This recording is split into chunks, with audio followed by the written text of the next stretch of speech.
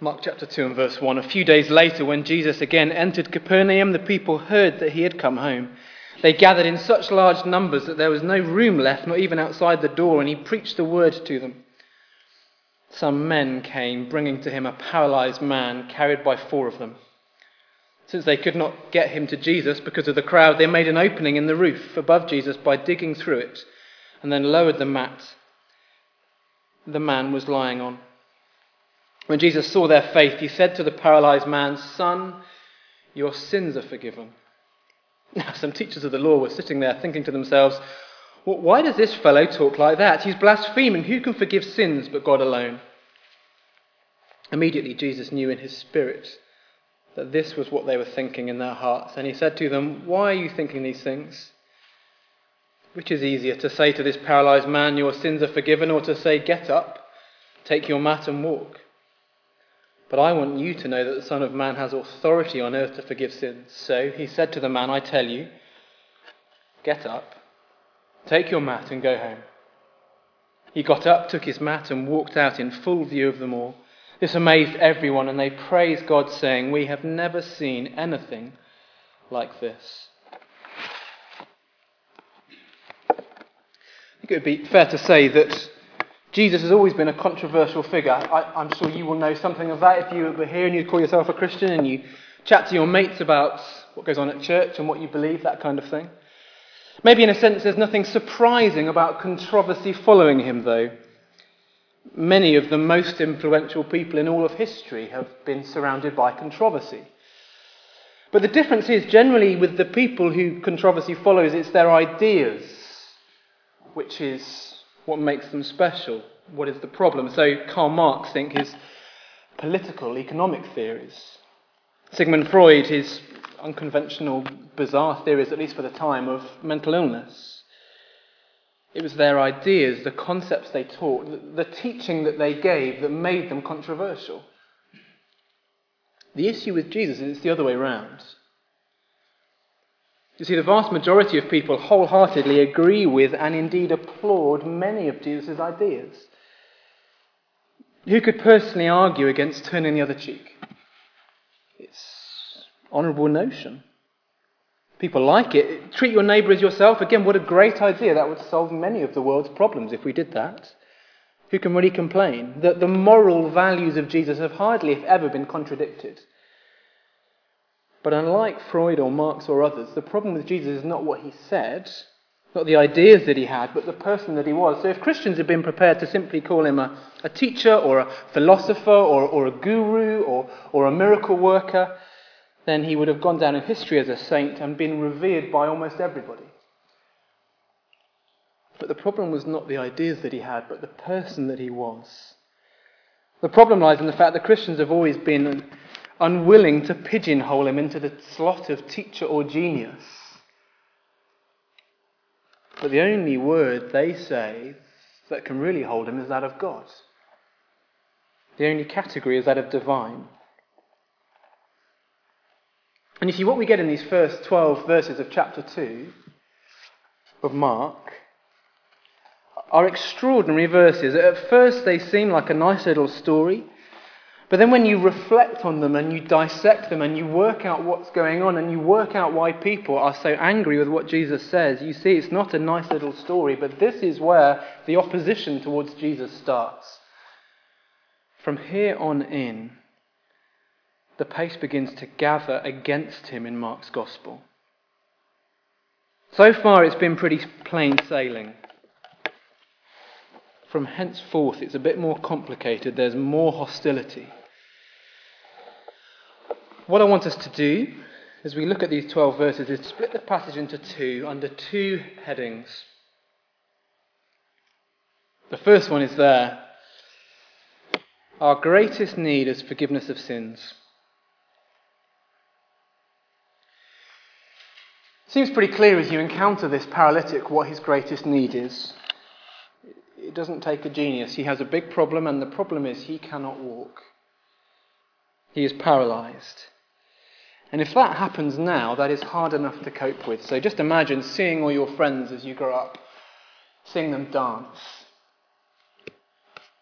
walking on the beach with sand between your toes, playing football, going upstairs,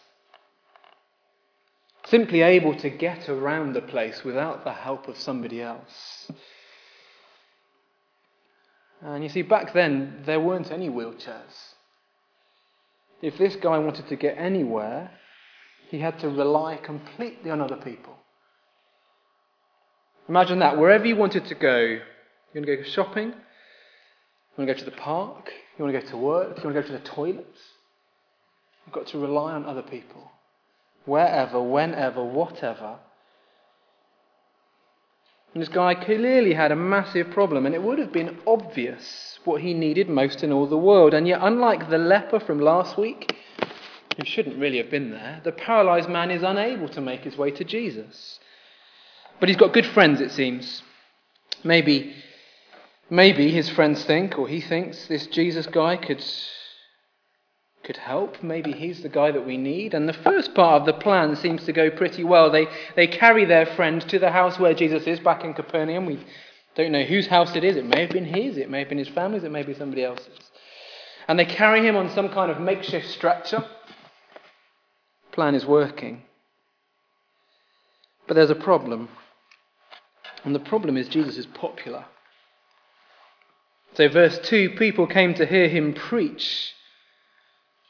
Do you remember a couple of weeks ago, the reason he came, he says, 138, was so he could preach, so he could teach about the kingdom of God, and the crowds are gathering.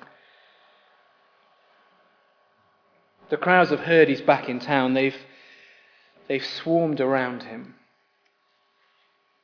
He's back in Capernaum, so the plan needs to be adapted. The crowds mean they can't get close enough, so what do? They have a cunning plan. They have ideas and they have faith, verse 5. And so their faith means they persevere, and onto the roof they go. Think crowds in the house, crowds outside, flat roof. And up they go, and I wonder who felt the plaster fall first from the ceiling.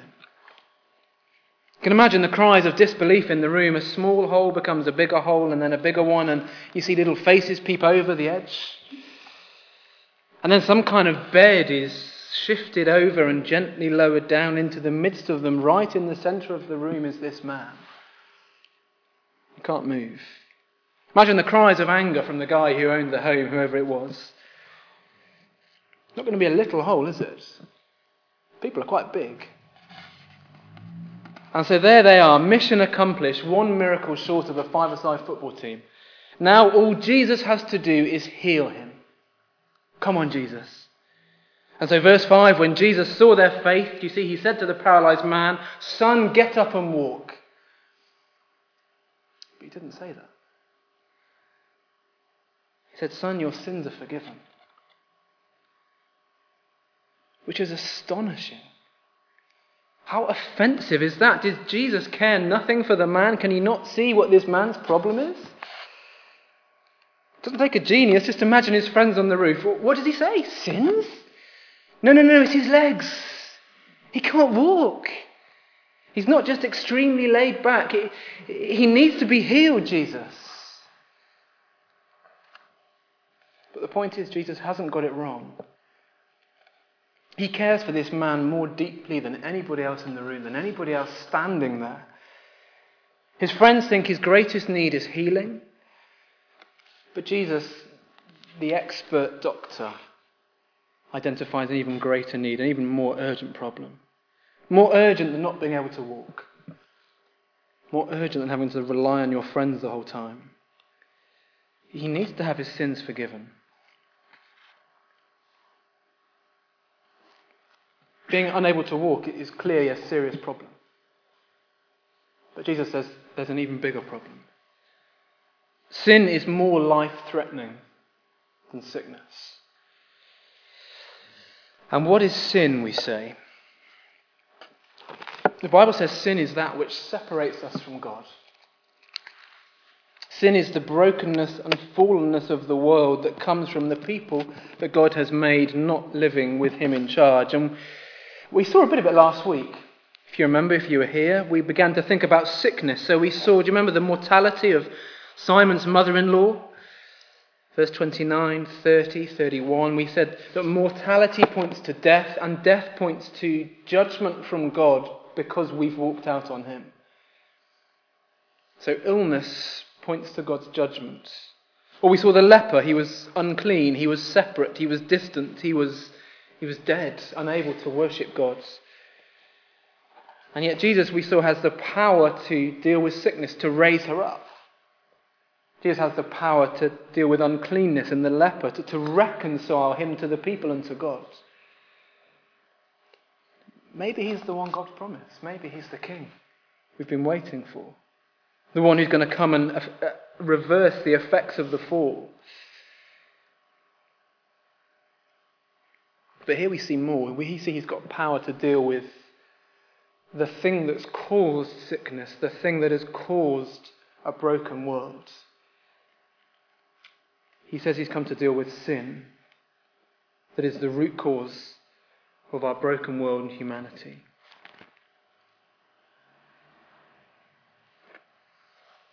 And we're all in the same boat. It's interesting, as Jesus is presented with this paralysed man, very needy, very obviously needy, he sees with absolute clarity what this man needs more than anything else. And you know, it's not what my knee-jerk reaction would be. It's not really how I think about the world.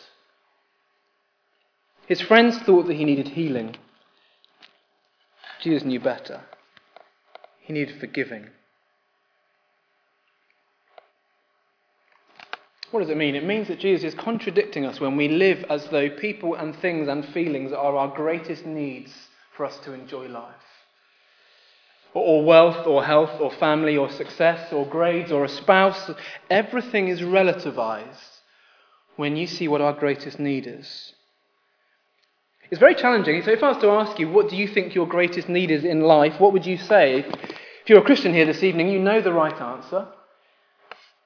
You know you're meant to say forgiveness, sins dealt with, being reconciled with the God who made me, a right relationship, the relationship I was made for. And I know that you know that, and I know that. But here's the thing, functionally, what do we crave in life? Practically, what do we think we need most in life? And I wonder if here's the problem of contentment for many of us as Western Christians. We live as though other things are more important in life. These other things overshadow and complicate our lives. And if I knew my greatest need was sins being dealt with, and if I believed my greatest need was sins being dealt with, and if I had that perspective on my life, I wonder if I'd be a whole lot more thankful and a whole lot more content. And each day I would have joy because fundamentally I knew everything was kind of okay, really. And it might be hard and life hurts, but actually I have what I need most in all the world. Problem is, I look at the paralysed man and my knee-jerk reaction is thinking, well, he needs to walk. I don't think he needs to be forgiven most.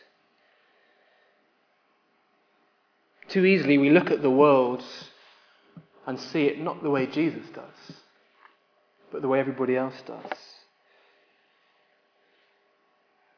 So it's an extraordinary passage. Do you see this? This man comes to Jesus and we see his greatest need is forgiveness of sins.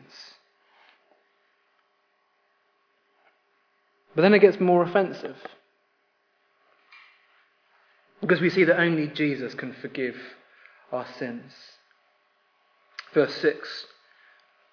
Now, some teachers of the law were sitting there thinking to themselves, why does this fellow talk like that?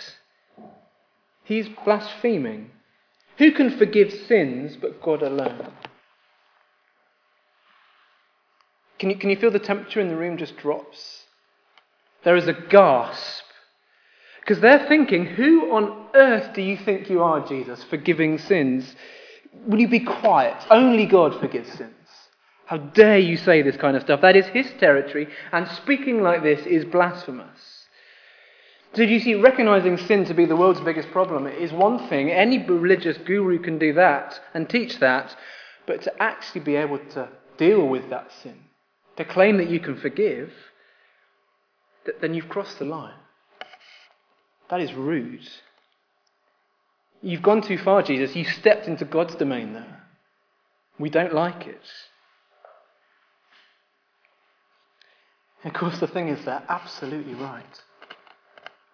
They are absolutely right. Forgiving sin is God's right. It is God's right only. This is really important. Maybe you're here, you wouldn't call yourself a Christian. Maybe you've got friends who you're chatting these things through with. This is something really important to wrestle with. At the heart of the controversy of Jesus, we see the teachers of the law were spot on. So, I'll give you an example. If I were to go up to Andy and punch him in the face, and then pick on someone, Kitty says, "That's okay, Dan, I forgive you." It's ridiculous and it's ineffective. She doesn't have the right to forgive me. It's nothing to do with her. I need to be forgiven by Andy because I've hurt him. He is the one that I've wronged. That is the relationship that is broken down. If my relationship with Andy is restored, he needs to forgive me. It's got nothing to do with Kitty. And if we said earlier that sin is all about us and God, and our bad attitude toward God, it's as if we have punched God in the face. And so who is the one who has the right to forgive sins? Who is the one who can deal with that broken relationship? It's God.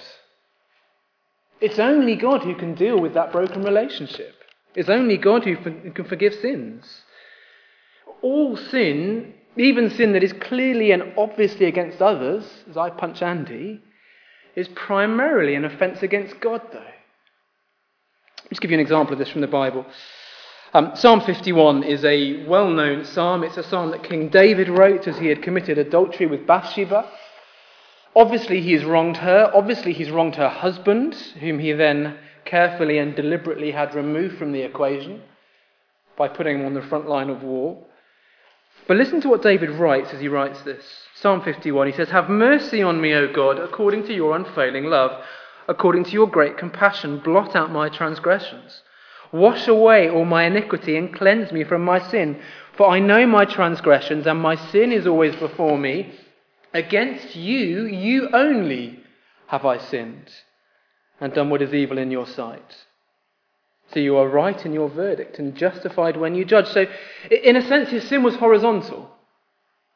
It was how he related to others. David committed adultery with Bathsheba. He had her husband killed. But in reality, the vertical dimension was the real problem. Ultimately, he sinned against God. And so do you see, as we see this comment from Jesus, the point is only God on earth could forgive people's sins. When Jesus says your sins are forgiven, he is making a huge claim. He is making an almighty claim. He's claiming to be God on earth. That's really worth noting. It's worth noting because people often say to us, "Well, of course, you've not read your Bible properly. Jesus never actually claimed to be God, did he?" They look smug. I read it in an article last week from an ex-pastor of all people, seemingly a very confused ex-pastor, who said just that. He said, "Well, Jesus never claimed to be God, and your pastor doesn't want you to know about that," was the article. What does he mean? Well, Jesus might not have walked around shouting to everybody that he was God, but we've already seen it in Mark. What happens at the baptism? What does God the Father say? And of course, he does walk around doing the kind of stuff that God does. He says the kind of stuff that God says. He deliberately forgives people, recognizing the implications of that. We've seen he can hardly go into a town without being swamped, as here, by the crowds, let alone if he were to present himself publicly as God. He's got a job to do on the cross. At this point in his ministry, he is looking to keep things quiet, deliberately.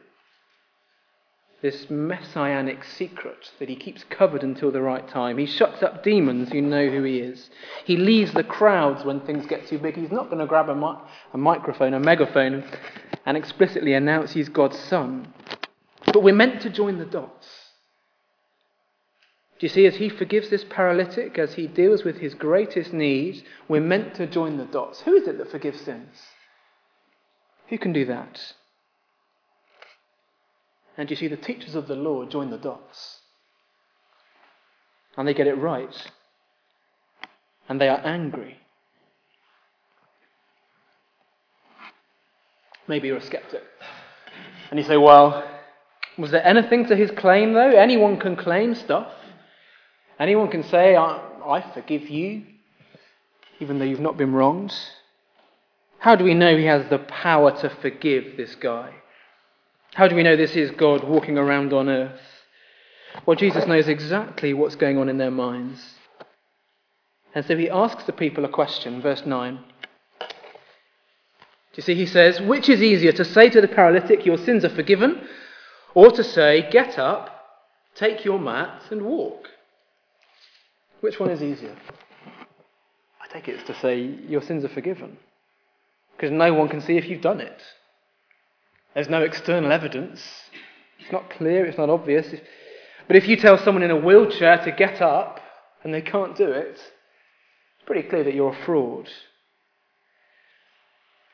So do you see, how's Jesus going to prove that he has authority to forgive sins? How's he going to prove that he is the real deal? How is he going to prove who he is?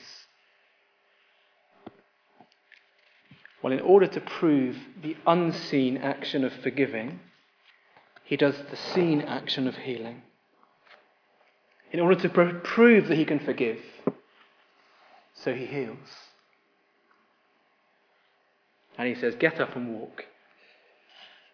And the man does exactly that. Which means when he says to the man, your sins are forgiven, then we have evidence that that also is true. The healing shows the forgiving.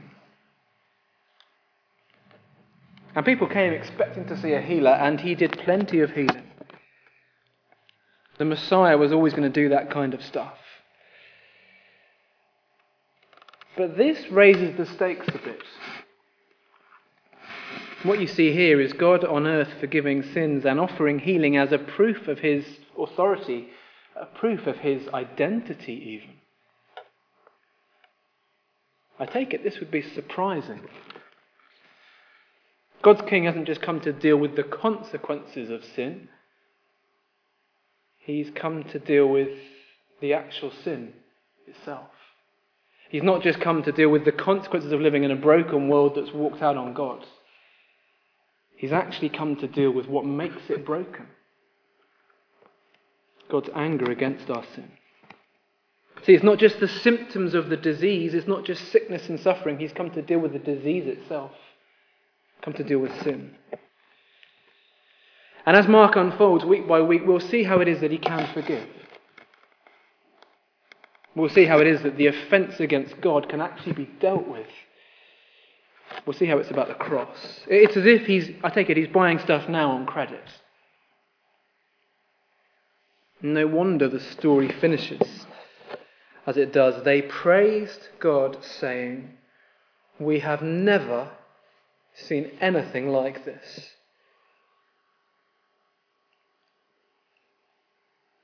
Do you see, Jesus was completely unique. Jesus is completely unique.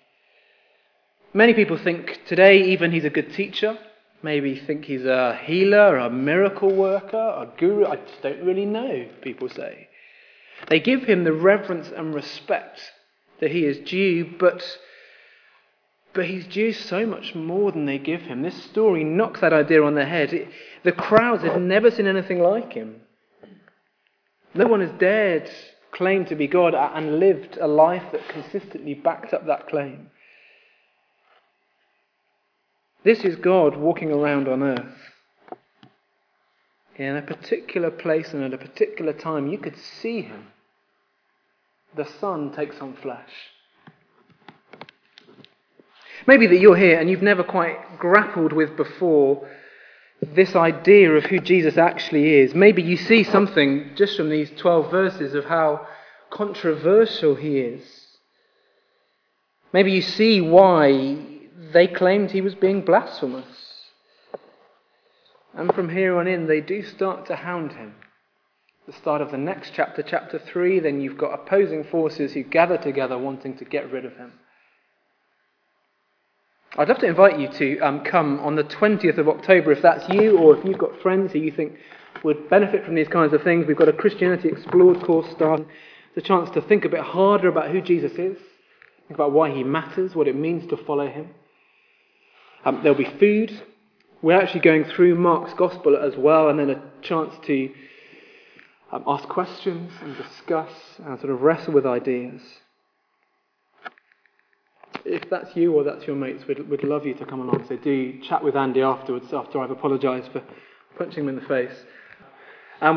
Just so we know in terms of numbers for catering. But if you're here and you're a Christian, know that you, like me, are the paralytic. I think that's us in the story. Jesus has authority to say to us, your sins are forgiven. Your greatest problem in all the world is dealt with. There is no sin too many. There is no sin too big. Jesus has authority to forgive sins. And he says to us, you're forgiven. You have life. Let's pray.